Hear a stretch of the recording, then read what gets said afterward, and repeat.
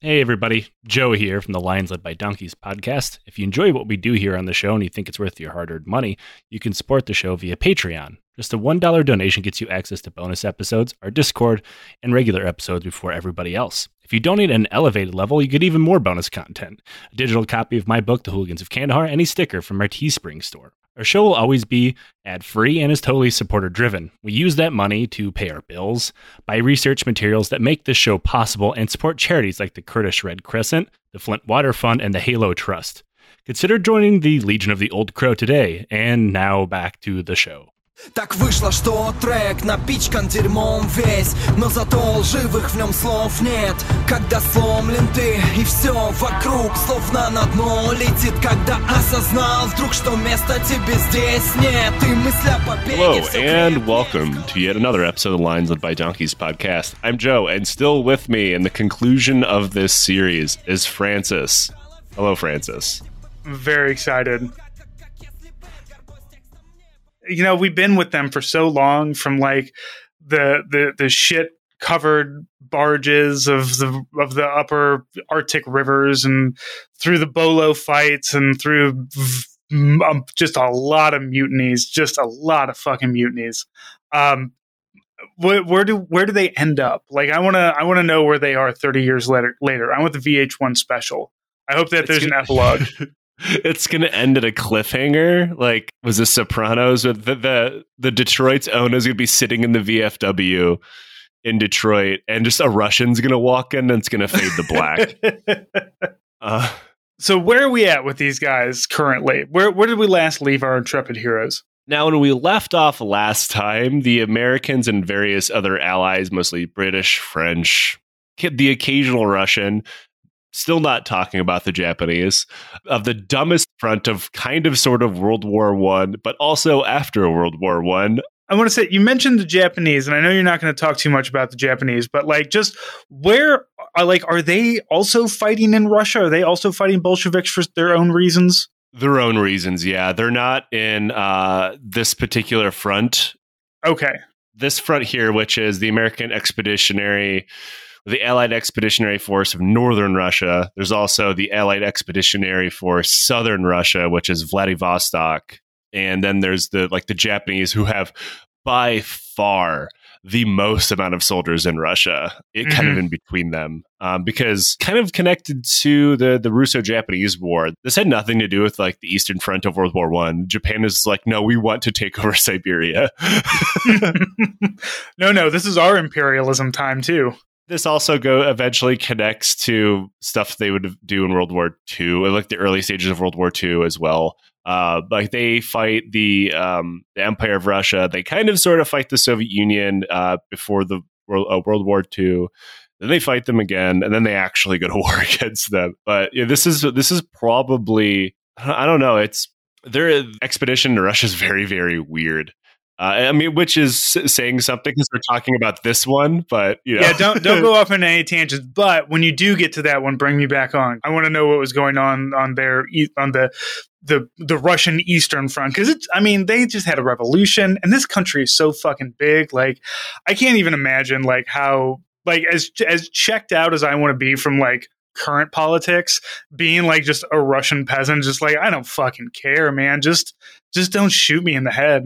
Is that possible? Can we just have that? I mean, all of this is in the middle of the Civil War too, and the Civil War, I think, kills 8 million people in the greater Russian Empire. Dude, Russians must breed like fucking rabbits. They definitely do not. There have been a population decline for years. Yeah, because of like various wars that they keep doing, and just throwing their people into meat grinders, but also nobody wants to fuck. Everybody's sad. Russian culture just being sad and drunk. That's not true. I'm sorry, Russians. I don't apologize. As I'm recording this in Yerevan, I can shit talk Russians as much as they want. They've fucking colonized this country. Like, for instance, we don't even control our own borders. Armenians are not allowed to control the border with Turkey or with Iran. Armenians are allowed to control the border with Georgia and other peacekeepers, quote unquote, a fun term for Russian troops between us and Azerbaijan. That's what Trump said today. Yeah, there's even Russian custom officers at the international airport. Yeah, no, Trump said that Putin's going to sending people into the separatist areas to be a peacekeeper. Thankfully, we never talked about that in any of our series before. Nothing's more peaceful than a shitload of tanks. Man, you know what really sucks is like I wrote our series on the Russo-Georgian War during the summer of last year. I had no fucking idea what was going to happen within a couple months. Oh, man. But before we get started here, I did go and rustle us up another good energy drink. You might like this name. I bought this at Parma, which is my corner grocery store here. And it's called Max Power. Yeah, it better be.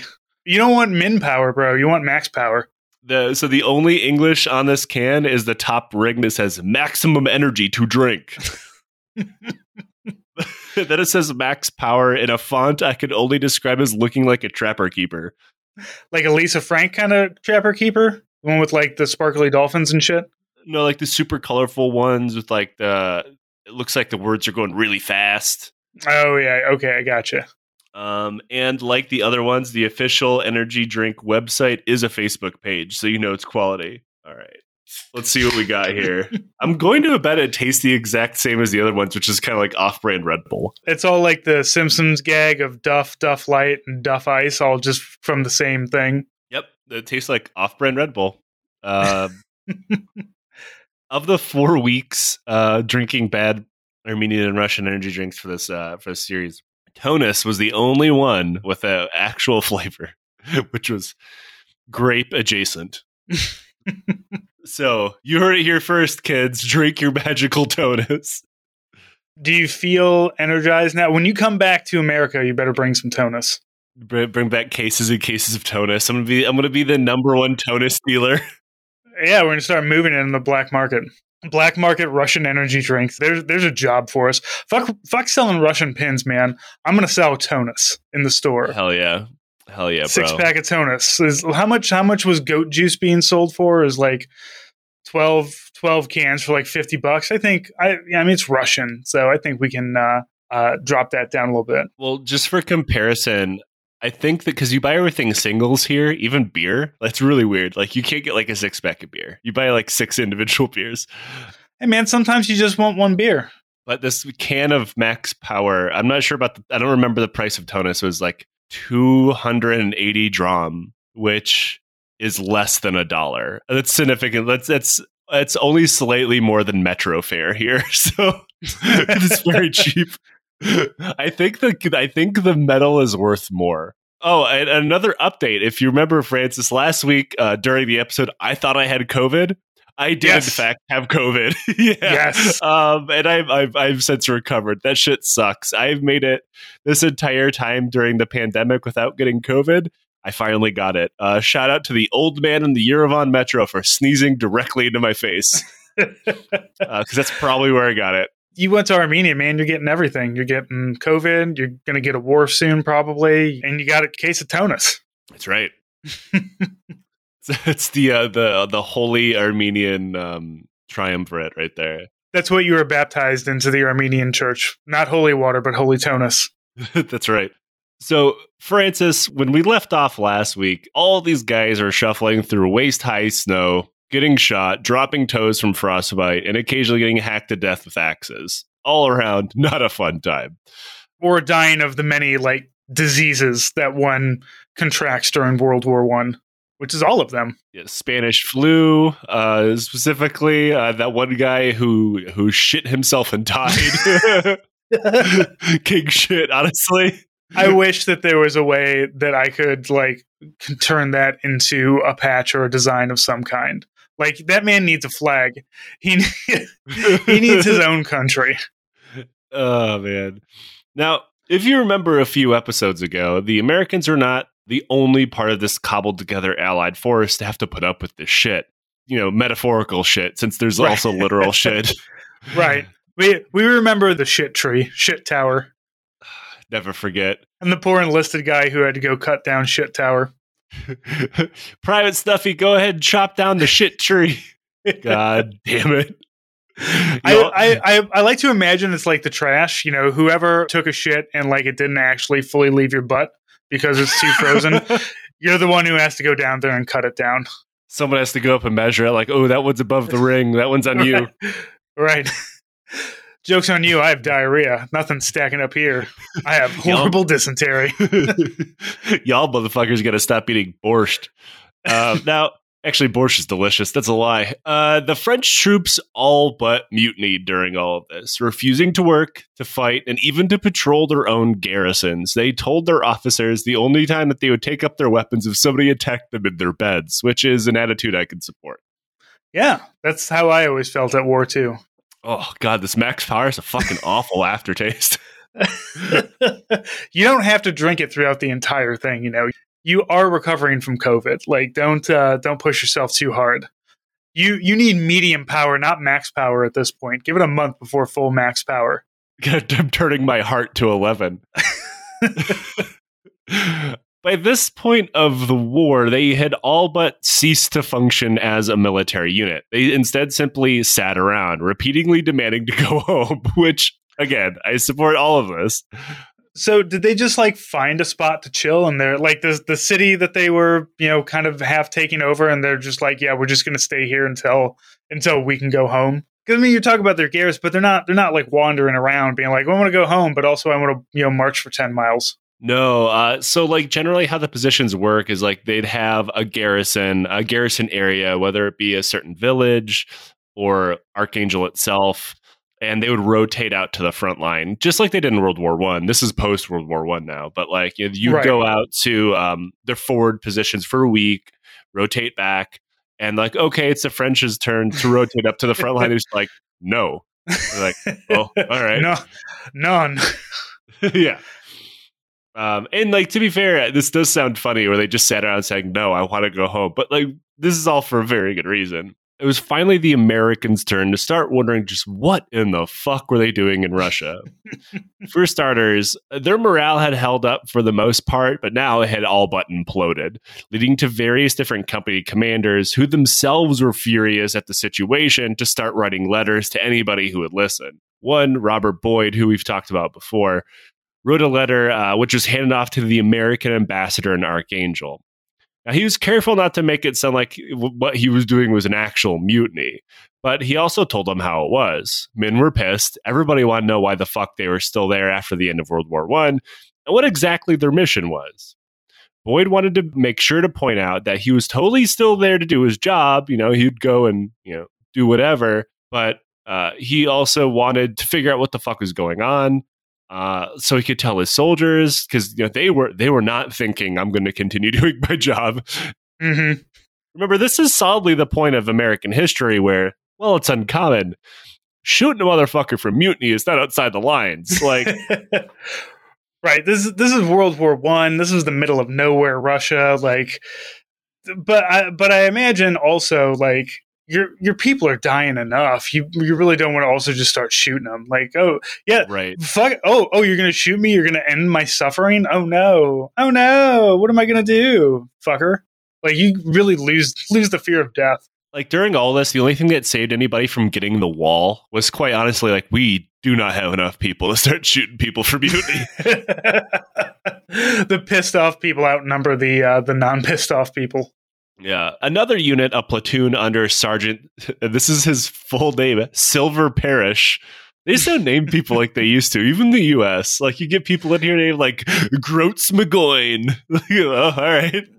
Hey, I got 7 different Brantleys in my class.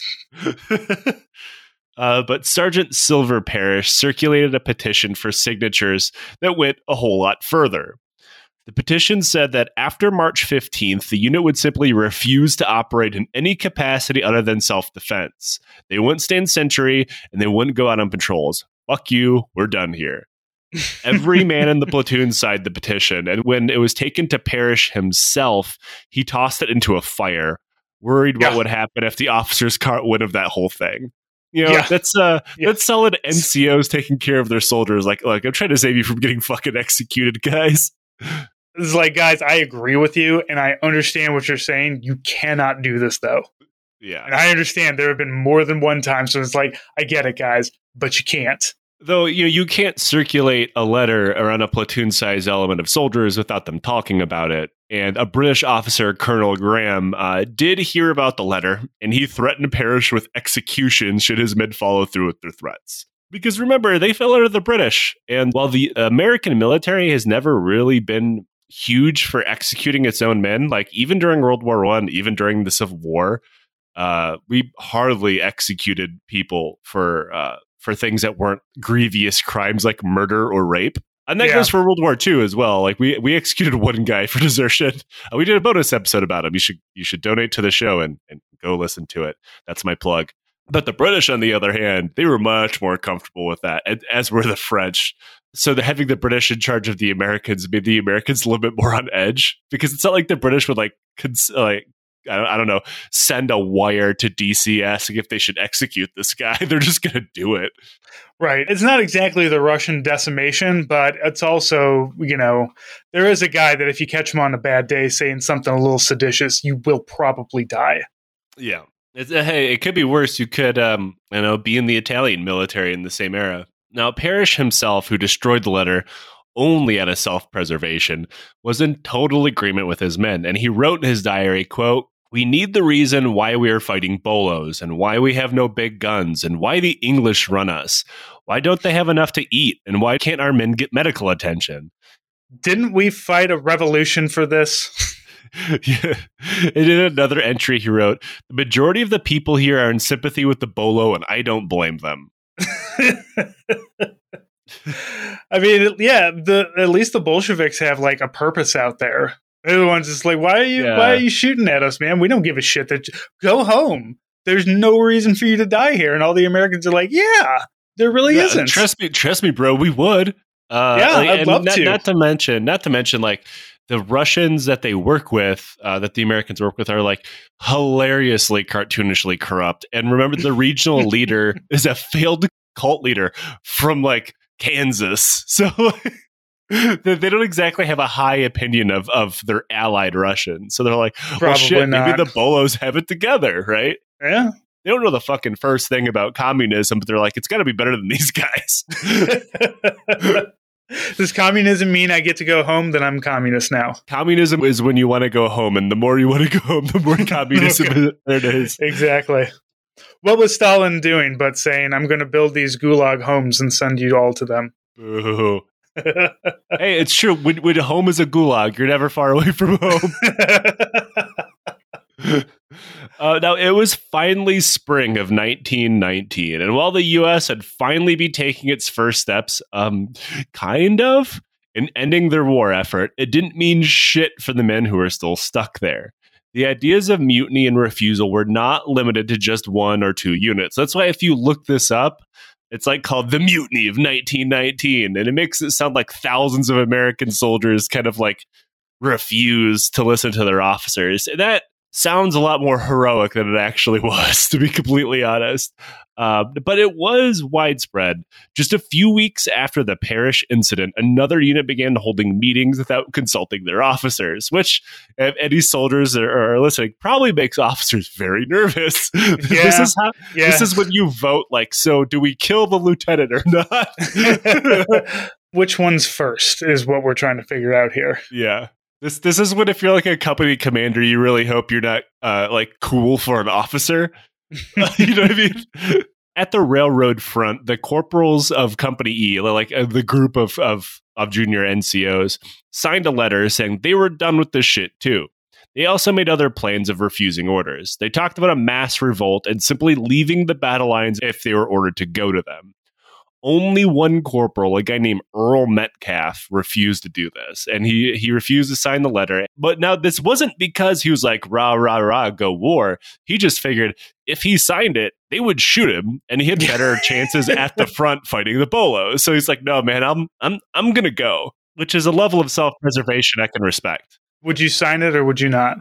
Fuck no. Are you kidding me? No. I don't know. See, it's easy to say that I'm comfortable right now, but like if I'm in like, I'm probably down a toe or three, and haven't had a hot meal and like real sleep in months, and I don't know, maybe fuck it, execute me then, do it, bitch. Like I'm just thinking from my own version of self-preservation. I've seen combat absolutely nothing like these guys have. And they're like marching through waist deep snow, getting dysentery and Spanish flu. And even some of these guys I like my chances here more than the firings. But, I am going to lean on their side of self-preservation, which is also as cowardly as my own. So I have never lied to anybody on the show and made myself sound good. Like, I think me and Liam during an episode is like, look, all you have to do is threaten me with torture and I'll tell you everything you want to fucking know, man. Oh, yeah, you and I have both discussed that. It's like, just show me the tools that you will use on me. And I will, you can't threaten me with waterboard because that's water.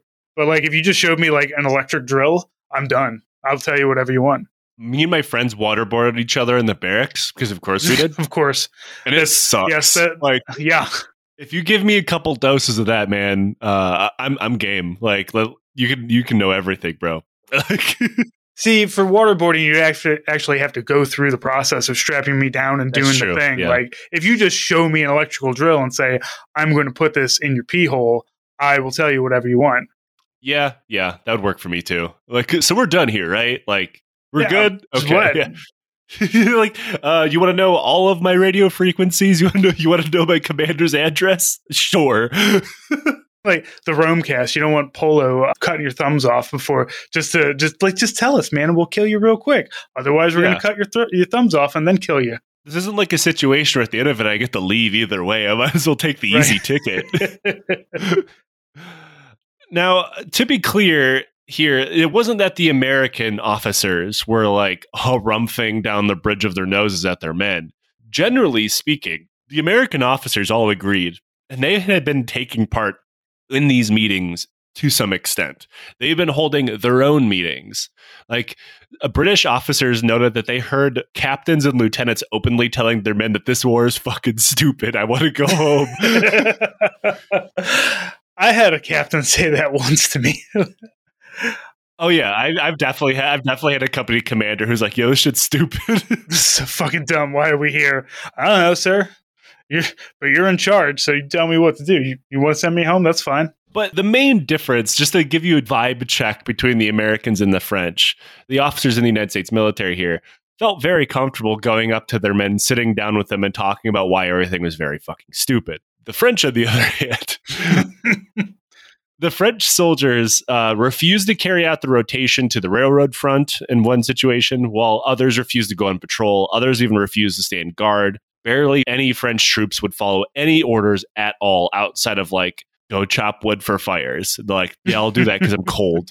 French officers then ducked into like their American officer tents where they would sleep because they were tell the Americans that they were pretty afraid that they were going to be murdered by their own men. They thought if they shared billets with the Americans, that the French, who liked the American officers, wouldn't kill them there. Mm-hmm. Like, at no point was anybody threatening the Americans, threatening their officers at gunpoint or anything. The French were very obviously openly talking about murdering their own officers to the point that the officers were afraid of their own men, which is a military I'm a pretty big fan of, quite honestly. Yeah. Officers should be afraid of their enlisted folks. You know, just like the rich should be scared of the poor, the officers should be scared of the enlisted. There's more of us, sir. Just saying.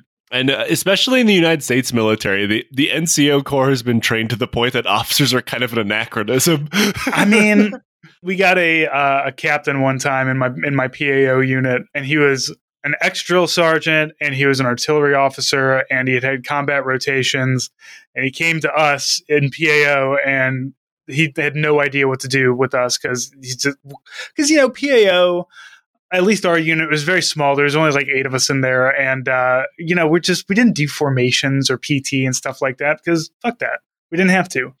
But we also, like, at one point he finally pulled me aside. He's like, "Horton, what the fuck am I supposed to do here with you guys?" I was like, "Sir, what I need you to do is let us do our jobs. Let that sergeant run things over there. Let that sergeant run things over there, and let the rest of us do what we do, and you'll be fine. You don't have to do shit. I need you to sign paperwork, and that's it." And then we went to Honduras, and we proved that to him. It's like, "We don't need you to do anything, sir. We need you to grease palms. When there's a pissed off colonel, that's when I need you."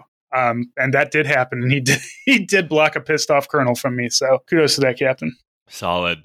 And then riots happened. How many soldiers are out here? Like, altogether? It's like over 6,000. It's not as many as you think for it being technically a front of World War I.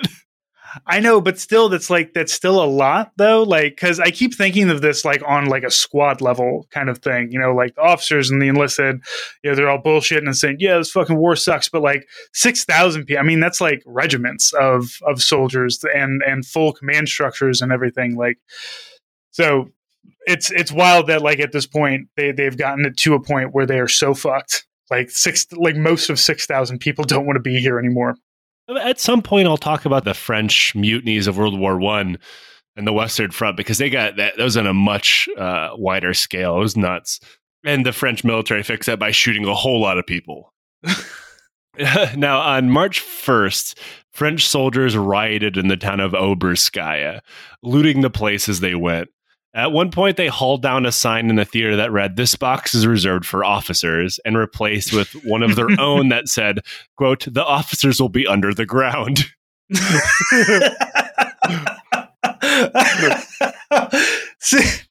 See, that's when it escalates to death threats, man. We were simply implying we'd murder you before. Now we're hanging up signs saying we'll murder you. Right, like you can put something kind of funny or cheeky up, like, "Oh, this spot is for enlisted," or "Officers can go suck a fuck," or whatever. But it's like, no, we're gonna murder you all. Actually, as it turns out, more than anybody else, Russian volunteers were showing up to work, and then when they'd show up, they would mutiny or just simply sit down and refuse to work. Which, again, a work ethic I can 100% support. But in another incident, the Russian volunteers, who, remember, were technically fighting against the communist revolution, but also they weren't, depending on who you asked, they were not a monolith. But this group of volunteers in a barracks spontaneously declared themselves a Soviet, voted against going out on patrol. They then locked themselves in the barracks and hung red flags from every window, which is not, like, as funny as that is not a great idea when you're surrounded by people who are explicitly anti-communist. They're not going to come and talk to you, really. Look, everybody's been a sophomore in college, all right? That's all it is. It's just a phase. You read a bunch of Marx, you get the Che shirt and everything, and then you kind of move on. You get some normal philosophies. Wait, are you saying that these guys are just like emo? Yeah, emo communists. Like it's not a phase, Mom. It's not a phase. I really do believe in the proletariat, Mom. Welcome to the Red Parade. Oh no! Oh God!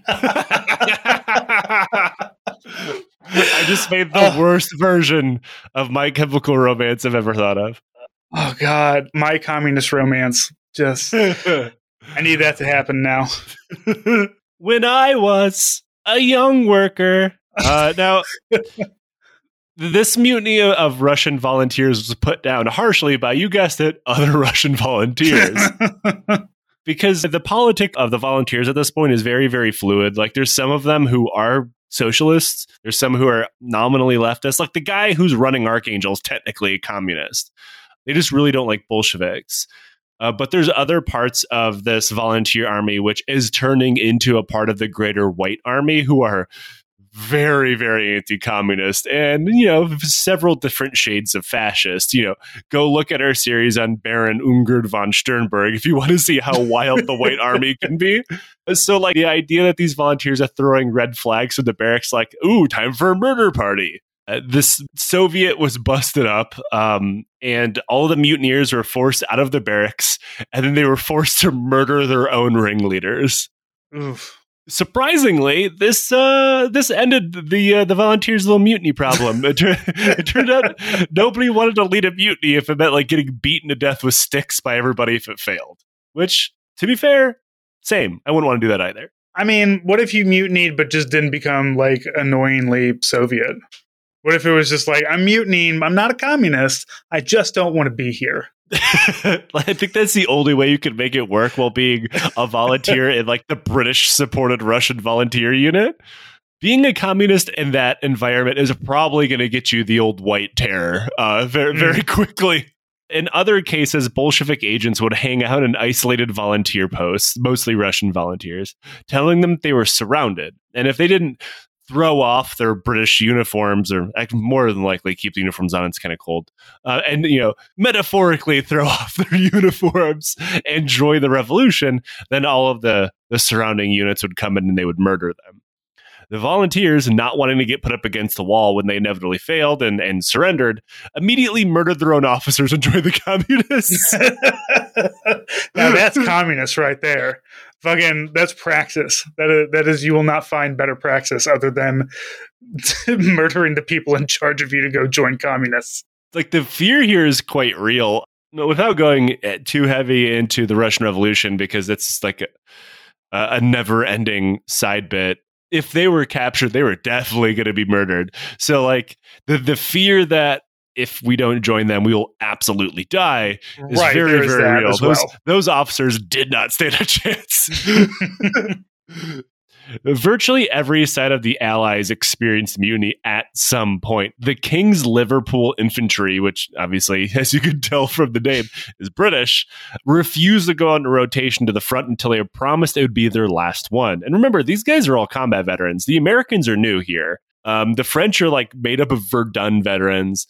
These guys are all Western Front veterans. And they're just like, you know what? Now I've seen enough. I'm done. I'm fucking done here. Love World War I, hate Russia, so blast, send me fucking home. Look, I'll go kill Prussians all day long. I don't give a shit. Just get me out of this cold hell. Transport all of us, communists included, to, like, I don't know, Tahiti. Let's shoot at each other there. It's quite cold here. Isn't there an island that we're trying to colonize somewhere? Isn't there some like things that I can do closer to the equatorial, like Africa or something, that we're trying to like? Is there better subjugation that I can do? Is there some warmer subjugation that we can do here? Because I haven't said a ton of positive things about the British military in this series, because there isn't any. Are there? No. The kings were told to go burn down a village, and they were just like, no. You do it. And they like handed the torches to their officers and walked off. And the officers didn't know how to do it, so the village had burned down. However, the Allied soldiers, especially the Detroitone, and specifically the Detroitone, were not the only people starting to ask why the fuck the Americans were in Russia. So did just about every single part of American civil and government life.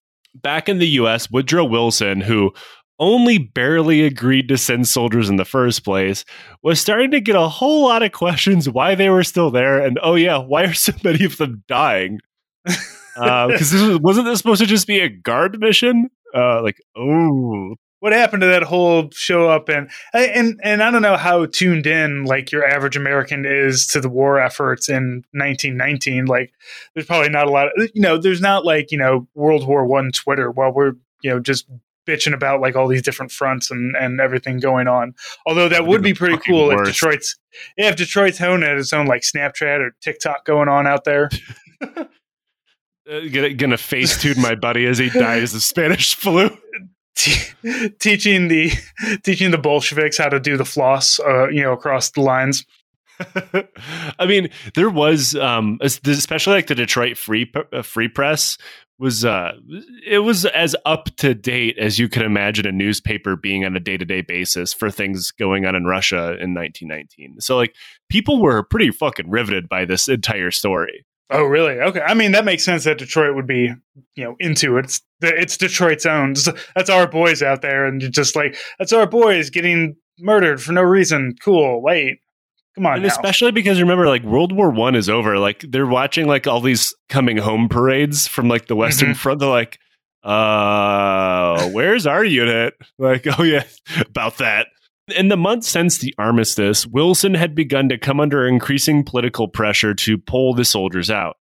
Politicians, the soldiers' relatives, and even various civic institutions were openly questioning why the 339th was still in Russia. Or, more importantly, why the fuck did they go there in the first place? Nobody's answered that either. Now, Hiram Johnson, a senator from California, gave a speech just one day before the news of the retreat at Shenkursk hit the Washington Times. Washington Post. Washington Times isn't around quite yet. The Times is the weird Mooney fucking outlet. Now, In this speech, Johnson called Wilson's government, quote, weak, vacillating, stupid, and ignorant. Now, if you remember, this is technically illegal at the time. Like, he could probably get arrested for that. No, it's more specifically attacking the government. There was, we talked about this under Eugene Debs' episode, but even if you insulted the government and the war effort, like, you could be arrested for like defeatism. Love that First Amendment, right? Yeah, this is more of an asterisk onto that old boy. Every amendment has an asterisk. Like even the 13th Amendment, it banned slavery. Ish. It banned it ish. It banned it mostly. That amendment is bending under the asterisks on top of it. Yeah. It's much like the Second Amendment where there's like the right to bear arms shall not be infringed. Like, what's the first part, guys? You never want to do the first part. Don't worry about that little guy. Worry about the first half of that. Then Johnson added, quote, we have engaged in a miserable misadventure. He also introduced a resolution calling for the soldiers' withdrawal, but it ended in a tie, which was then broken by the vice president, Thomas Marshall, casting a vote against, of course. Then Michigan State Senator Herbert Baker introduced another almost identical resolution, the same identical outcome. People's attitudes mostly came down to concern. News was little and far between. Everybody knew only a few thousand men were there, and things were going badly. Every bit of news that came back to the U.S. was increasingly worse. The Detroit's own Welfare Association was formed by friends and family, as well as random people from Michigan to support the unit. The very first FRG, baby. It's a quote, the thousands will volunteer if you need a relieving force. For God's sake, say something or do something.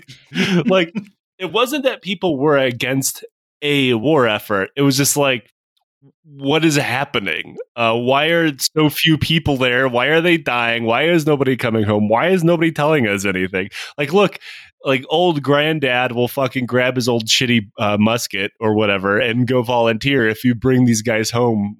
Like, they don't even have winter clothing half the time. They don't. And like you mentioned, they don't even have big guns. Like, I mean, they probably have, they have their machine guns that they got to boil every night. But that's probably about it. They don't have the heavy artillery, do they? You can't really bring that shit. Gather around, kids. We're having Browning soup again. No, like the Canadians have some medium-sized artillery, but that's it. They weren't given any kind of supporting weapons or nothing. That's fucking wild. Yeah, because remember, it's a guard mission. Eventually, on February 18th, 1919, Wilson notified his Secretary of War, Newton Baker, that he wanted American troops out of northern Russia. Baker, who thought the entire thing had been dumb as hell since the very beginning, immediately went to work trying to make that happen. However, when the news was announced, it was said as, quote, the troops will be withdrawn at the earliest possible moment.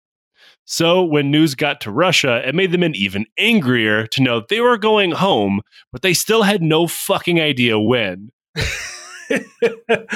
So in essence, it hasn't changed. Right. The earliest convenience. That's now. That's now is when that is. Just do it now. This has been convenient. How long have we been here? 6 months? It's been convenient for 6 months. Eventually, with the Americans saying they were done, the British followed suit on March 4th, with really the only supporter still demanding the British fight the communists being, you guessed it, Winston Churchill. Because he's going to have the worst opinion on any fucking point of history he comes up on. Fucking Winston Churchill loves to just fuck everything up, man. He loves to be drunk, smoking cigars, and just fucking it up. He was really the guy banging the anti-communist drum during all of this. Like, the French were there to kind of restart the Eastern Front of World War I, and the Americans were there kind of sort of to do that, but not really. Winston Churchill from the very beginning is like, no, this is about killing communism in its womb. And like, for instance, during this meeting, when the British were talking about withdrawing, Winston Churchill countered like, I see you want to withdraw. What if we plan to deploy 1 million men into Russia? That was his plan. Remember, this is less than a year removed from the end of World War I. I mean, if I'm one of the Detroit's own, like, I don't give a shit. Send whoever you want. Just bring me home. This is something of a trend with Churchill. Not only does he hate communists, he really fucking hates Russia. At the end of World War II, he came up with have you ever heard of Operation Unthinkable? No, but please tell me about that. It was a plan at the end of World War II to rearm the Wehrmacht and then invade the Soviet Union. Oh, sure. The problem with the Nazis, the real problem with the Nazis was they were just they spent too much time trying to kill the French. They should have gone and killed Russians. That Churchill would have been all about Hitler if there wasn't that pact. Well, to be clear, they killed a lot of Russians too. Yeah, but like if that's all they did was like, why don't you guys just go west instead of east? That was Churchill's main problem with them, is that not for the politics, because as anybody who's listened to this show before, and like we talked about the British Legion and the Wehrmacht and the SS and things like that, it wasn't that the Nazis were unpopular in the United Kingdom. It was that they started a war. I will also say that like there's a lot of just like, oh, how can all these politicians today be like so pro Russia and everything? Is like, man, there were a lot of very pro-fascist fucking Americans during World War II. So many that they almost did a coup. So, woo boy! Thankfully, we don't have any pro-fascist politicians anymore. Right? Who could think that somebody would be so would be joining the opposite side? I'm just surprised that they're joining Russia, but Putin does like to take off his shirt and flex his muscles, and conservatives like that shit. Oh yeah, and he likes to pretend that he's close to the church. Like if you've ever been close to any of the Eastern Orthodox churches, they're all pretty much political. There's nothing to do with religious belief. Like there's a reason why I think theirs is called a patriarch in Russia. Like has like a watch that's worth more than my car. And the all Catholicos here in Armenia is like kind of notoriously corrupt as well. Like all of the Orthodox churches are just political. Like, what if the evangelical movement was actually the state religion in the United States? Oof. I know, that is a nightmare scenario, but it's quite literally how things are done. Now, it was only then, with withdrawal decided on, that the U.S. finally fired Colonel Stewart, in case you forgot about him, and replaced him with a guy, and this is true, named General Wilds Richardson. Wilds, like plural? Yes, as in he is more than one of them. Like that's on his birth certificates. Yeah, I assume so. Yeah. I hope so. Please call me General Richardson. Wilds is my father. Now, this was in March, and by the time Richardson had gotten to Russia in April, he arrived to the news that one company commander of his regiment has mutinied. So things aren't going great. Company I had been ordered to return to the railway front and refuse to pack their sleds. This required the sergeant to go get an officer who ordered the men to go to work, and then they did. That was it. In the end, one guy was arrested. And then the men again sat down and refused to do anything until the guy that was arrested was released, and he was. That was the mutiny. That's some good solidarity there. Yeah. You're losing points for like, well, Mom said that we didn't have to, but Dad said we do. So, Right. Unfortunately, what really blew this out of proportion was the newspapers of the day. Journalists blew wildly out of proportion, leading to General Pershing, that guy again, to say the entire unit had been infected with Bolshevik propaganda, which is absolutely not true. Richardson ordered an investigation and found all of that shit to be made up. Well, I mean, Bolshevik propaganda as in, why are you guys here shooting at us? This makes no fucking sense. Kill your officers.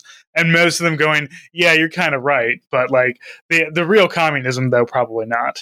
No, definitely not. Like I said, these guys probably wouldn't be able to tell you what communism was.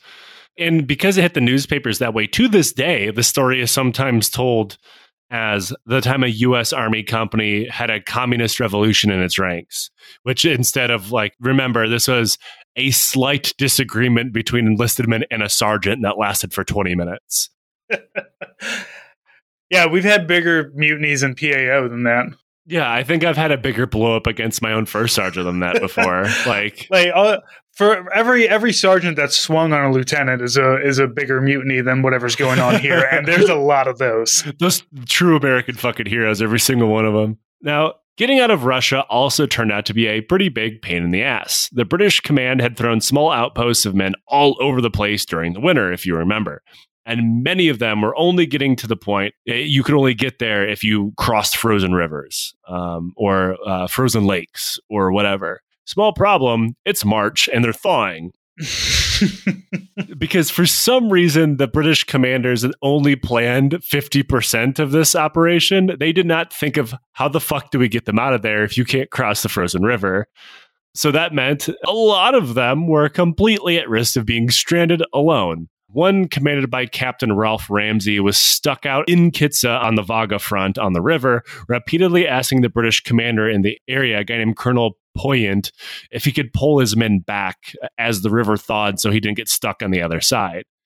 The colonel not only refused, but ordered the Canadian artillery to shoot them if they did without orders. Like, they lowered their guns and pointed them at the Americans. The Americans were like, yo, what the fuck, bro? What is wrong with everybody? Like, I feel like all of this is lead poisoning in the brain somehow. Like, fear and loathing in the Arctic North. Right. Like, and look, I understand, the atrocities that humankind can do against one another. Like, it's not that far of a leap between like Suburban Dad and Death Squad, obviously, as we see it happening in the news on a regular basis. But like to just hate like your own side so much to not be like, shit, yeah, guys, you're right. Like, that would suck if you were stuck out there. You would not be combat effective to yourselves or anybody else. Pull back. And instead just be like, no, and also these guys are going to just murder the shit out of you if you do. And like for other people on your own side to be like, I guess we're just going to shoot Americans now for some reason. Like, there's got to be some lobotomizing, maybe more or less needs to be going on in this general thing. Yeah, the only saving grace this entire incident was the Canadians were like, we're not going to do that. Okay, thank God. Yeah, we're not going to shoot artillery at Americans. And that actually got like the colonel to get really pissy, but then he had no enforcement techniques at all, because even the Canadians were like, the fucking British have lost their minds. Then Ramsey ordered his unit to withdraw as the colonel was watching and yelling at him. There was also side stories of Americans withdrawing from their outposts, but not wanting to let the Russians know that they were doing so. So they rigged up various Wile E. Coyote-ass devices in order to trick the Russians into thinking that they were still there. They fucking doing a Home Alone in their own base, like a cutout of Michael Jordan on a train going around on the thing. This included things like rigging up machine guns to fire on their own using buckets of water that would leak out until they pulled the trigger, timed explosions off in the woods, and the occasional fake raft that they would kick down the river that were staffed with logs wearing uniforms. Imagine like the Bolshevik unit advancing into the town and like someone tripping it, like slipping and falling because there's like a race car on the ground or whatever, like Matchbox cars. Like, oh, you Americans! Bolshevik turns a corner and a paint can hits him in the face. The American just scattering marbles all over the place.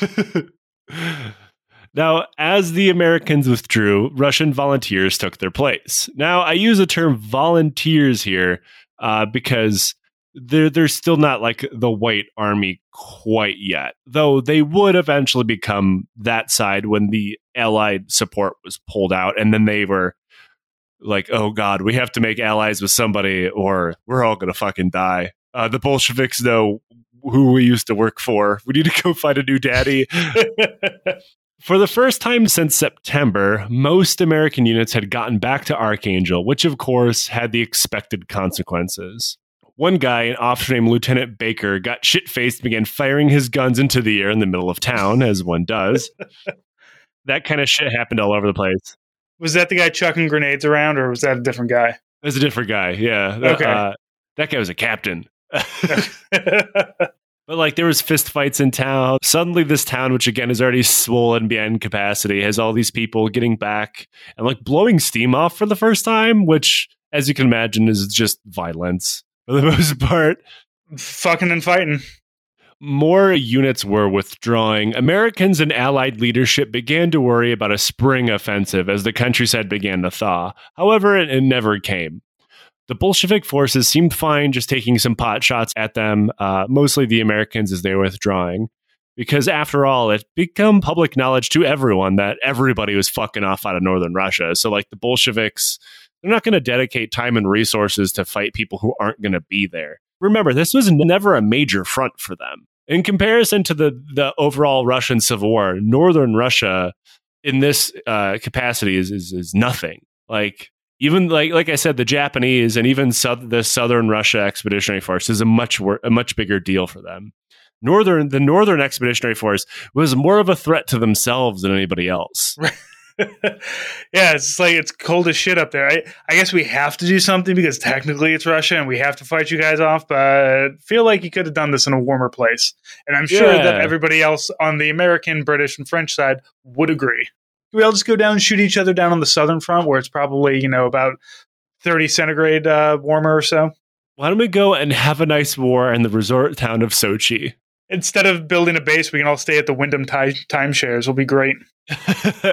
Yeah, I mean, and remember in the beginning that like Trotsky and Lenin were like, actually, it's fine that they're sitting up there because the Germans can't fuck with us now.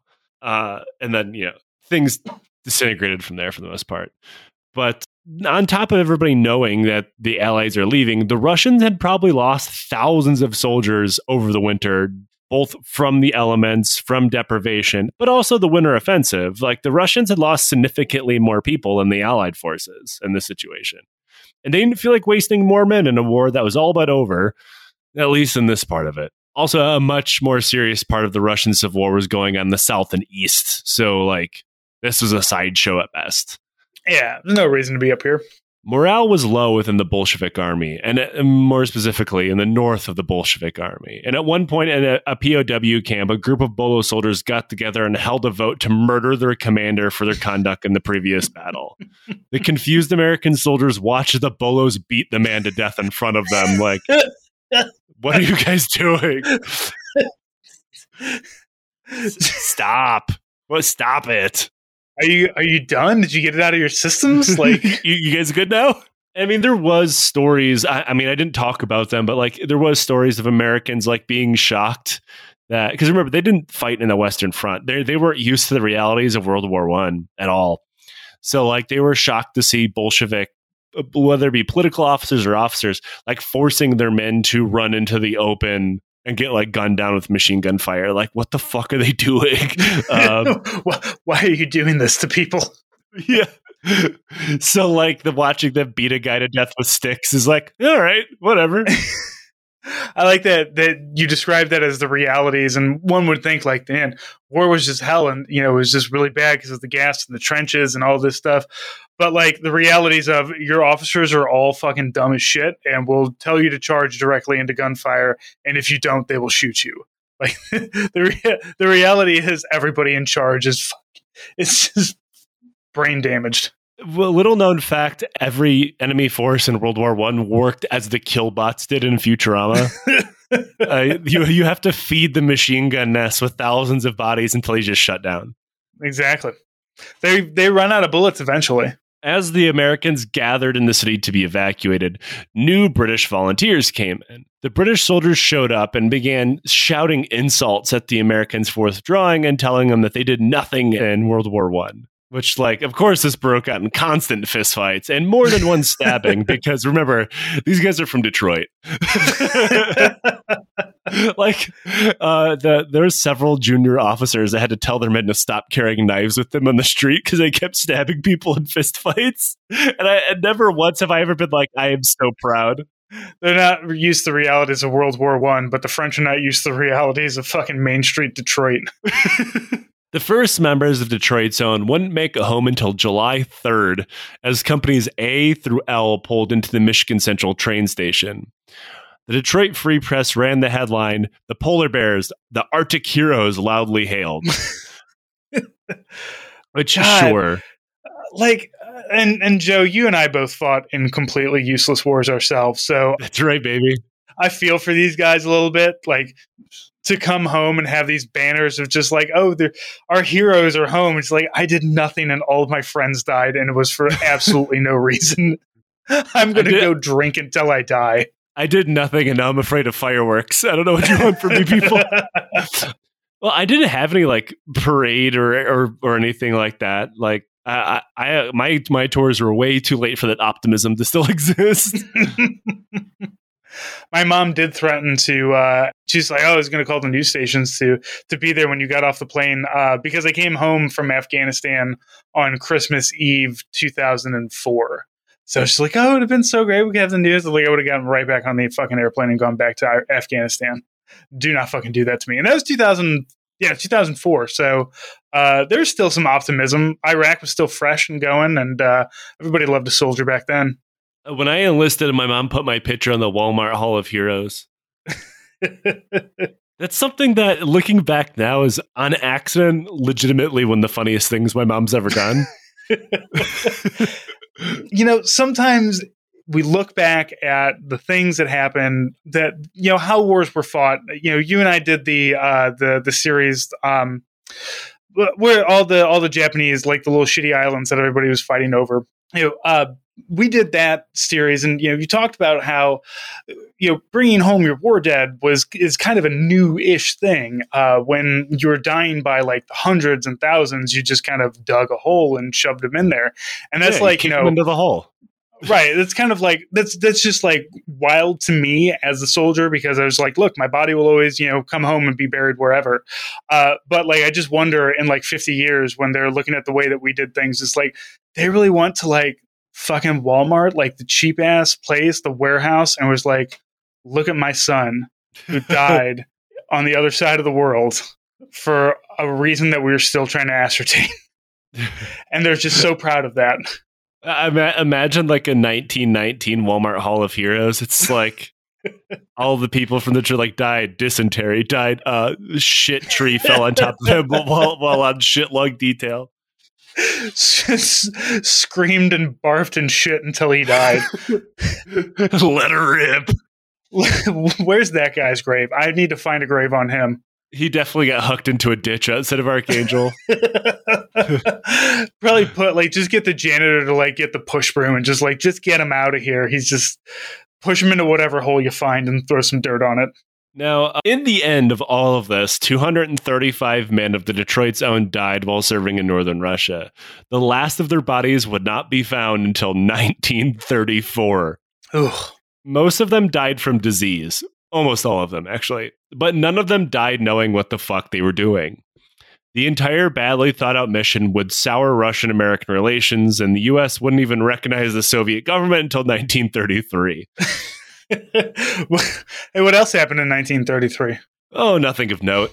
Though, to be fair, the U.S. and the previous Russian Empire were also not exactly friends either. If anybody remembers back to the Russo-Japanese War series where we helped Japan. So, like, there's historical animosity there. Yeah, we really don't like Russians. I don't get it. Like, we just fucking hate Russians. Well, back in the day, the excuse, of course, was, which I'm sure doesn't matter anymore, is we were worried about expansion into what we considered our sphere of influence, which was the Pacific at that point. We didn't really consider Japan an empire because of racist reasons. Sure. And we thought that helping the Japanese beat the Russians would, of course, help us, which, oh boy, that did not pan out well, did it? Because if we would have helped Russia smash Japan, World War II probably wouldn't have happened in the Pacific. Hindsight's 2020, Joe. We can only learn that, they would have benefited from some critical race theory back then. Be like, no, the Japanese can also murder for fun and do imperialism, and you should watch out for that. If it makes you feel any better, the Japanese were also intensely racist back then. So it was like, look, we both hate each other on like a foundational level, but we both hate the Russians. And like, like it was Tsar Nicholas, so they're easy to hate. I just trying to imagine like America just being like, I mean, we hate the Russians, but they look way more like us than the Japanese do. Like just doing that, like the racism math in your head, just be like, where does my racism best lie here? And then just fucking going for it and trying to fucking defeat the Russians because you just got that animosity. A whole Congress of very confused racist white people. Like, wait, we hate Slavs. We hate Asians. Fuck, what do we do here? Like, why don't we help them both. Hey man, it wasn't until the last century that Irish people got to be considered white. So America has real weird calipers going on at all times. I mean, like specifically after it was post World War I, where like a court case in California established the quote cultural whiteness of Armenians. Congrats, Joe. Congrats on the privilege. And even then, the story behind it's incredibly weird, with the judge saying he disagreed, but like their precedent had been set. So I imagine Russians weren't very far behind us on that one. The entire experience of the Detroit's Own seems to have just been forgotten. And this isn't something that I say meaning it isn't taught in schools, but instead almost completely unknown. Two different presidents, Nixon and Reagan, noted good presidents, Nixon and Reagan. A lot of great ideas came out of those two men.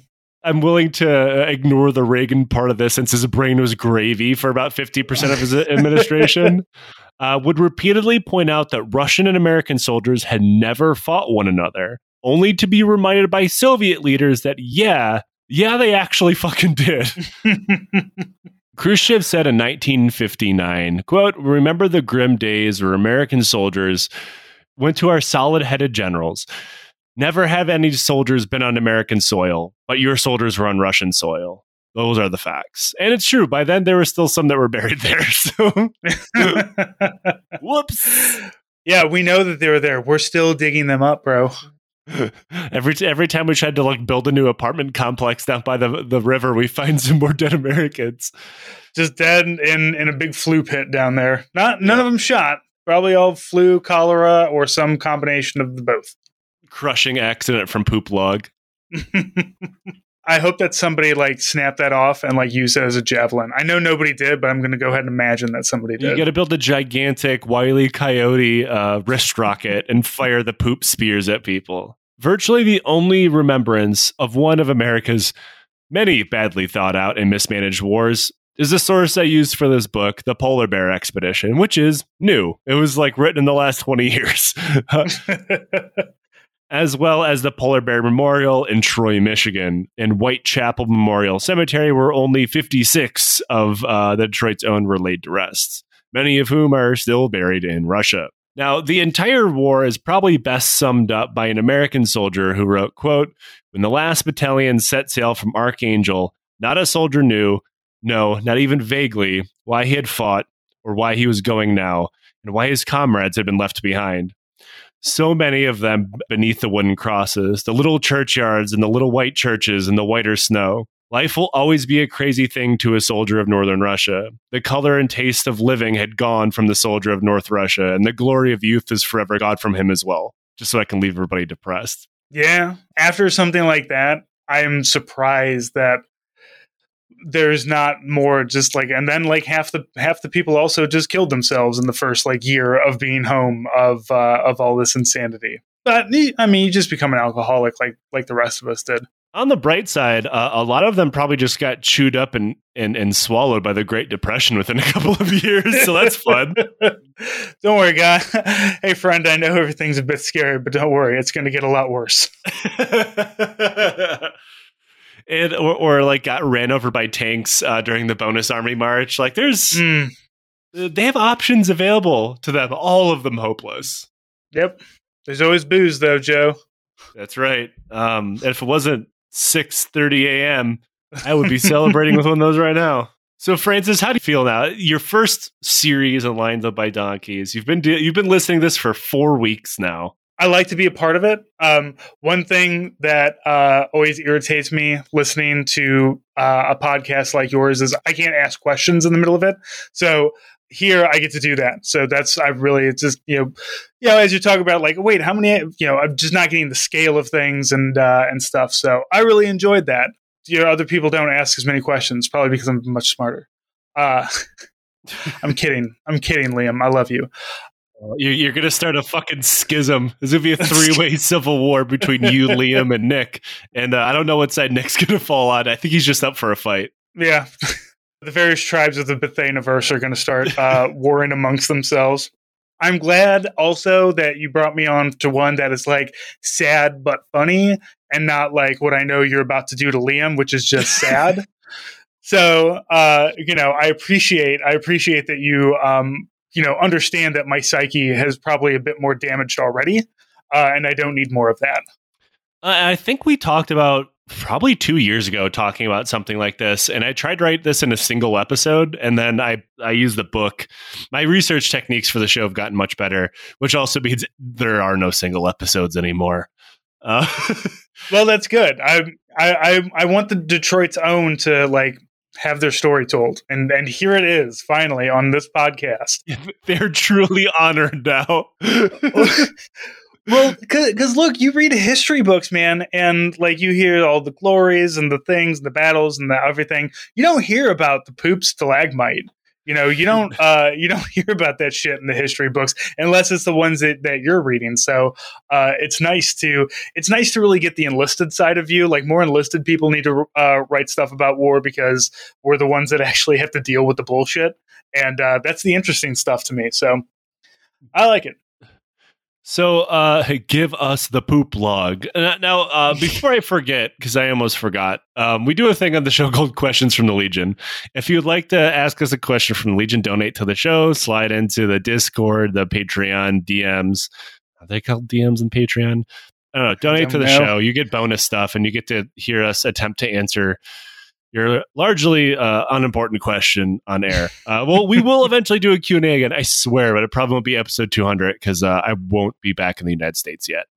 But this question is, what is your favorite stupid piece of trivia or meme? That one's honestly hard. It's two seasoned shit posters such as us. Oh, look, my favorite piece of useless trivia is that there are 4 world's largest balls of twine. What? And they're all legitimately, yes. One is weight, one is size, one is density, and one is twine, but it's a different kind of twine.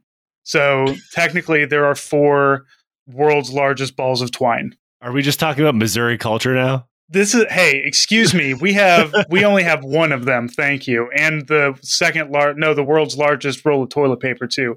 Second largest rocking chair, world's largest ketchup bottle. I'm trying to think of all our world's largest. Those are the only ones I can think of off the top of my head. Armenia will soon have the world's largest Jesus statue for reasons that are not entirely clear to me. Yeah. Yeah. It's going to be like 33 meters tall. What? Yeah.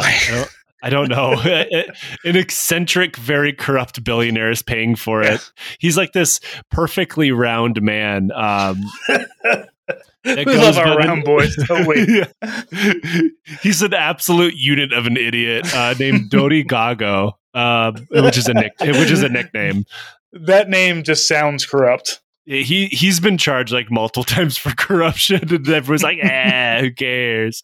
And that will almost certainly collapse into a pile of money laundering. And also, if it's built, it will also collapse into a literal pile because he's going to skirt around it. That's a load-bearing Jesus. I don't know what my favorite piece of useless trivia. Very recently I found one. The Detroit Lions have drafted the same amount of Super Bowl winning quarterbacks as the Detroit Tigers. For people who are unaware, the Detroit Lions are the football team. The Detroit Tigers are the baseball team. And neither of them have won a Super Bowl for Detroit. So that's depressing. Yeah. Well, only if you're a sports fan. Yeah, and there's only if you're a Detroit sports fan. I figured it was something that was on subject for the series. Keeping it Detroit. And also at this point that this comes out, I should have Detroit's own insignias in the store, stickers on hellofawaytodie.com, because it's the 339th Infantry Regiment, and their thing was, it's a field of blue with a goofy looking polar bear, and there's crows on it for some reason. It was perfectly made for this. Yeah, and then in Russian it says we end it with the bayonet. So that sounds pretty fucking dope. Which also, I don't really know if they did a lot of bayoneting. I don't think anybody does. So, but everybody likes the bayonet.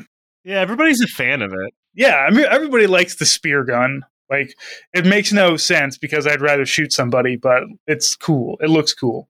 Yeah, World War I was probably the last time bayonets were widely used. But even the term widely is probably an overestimation.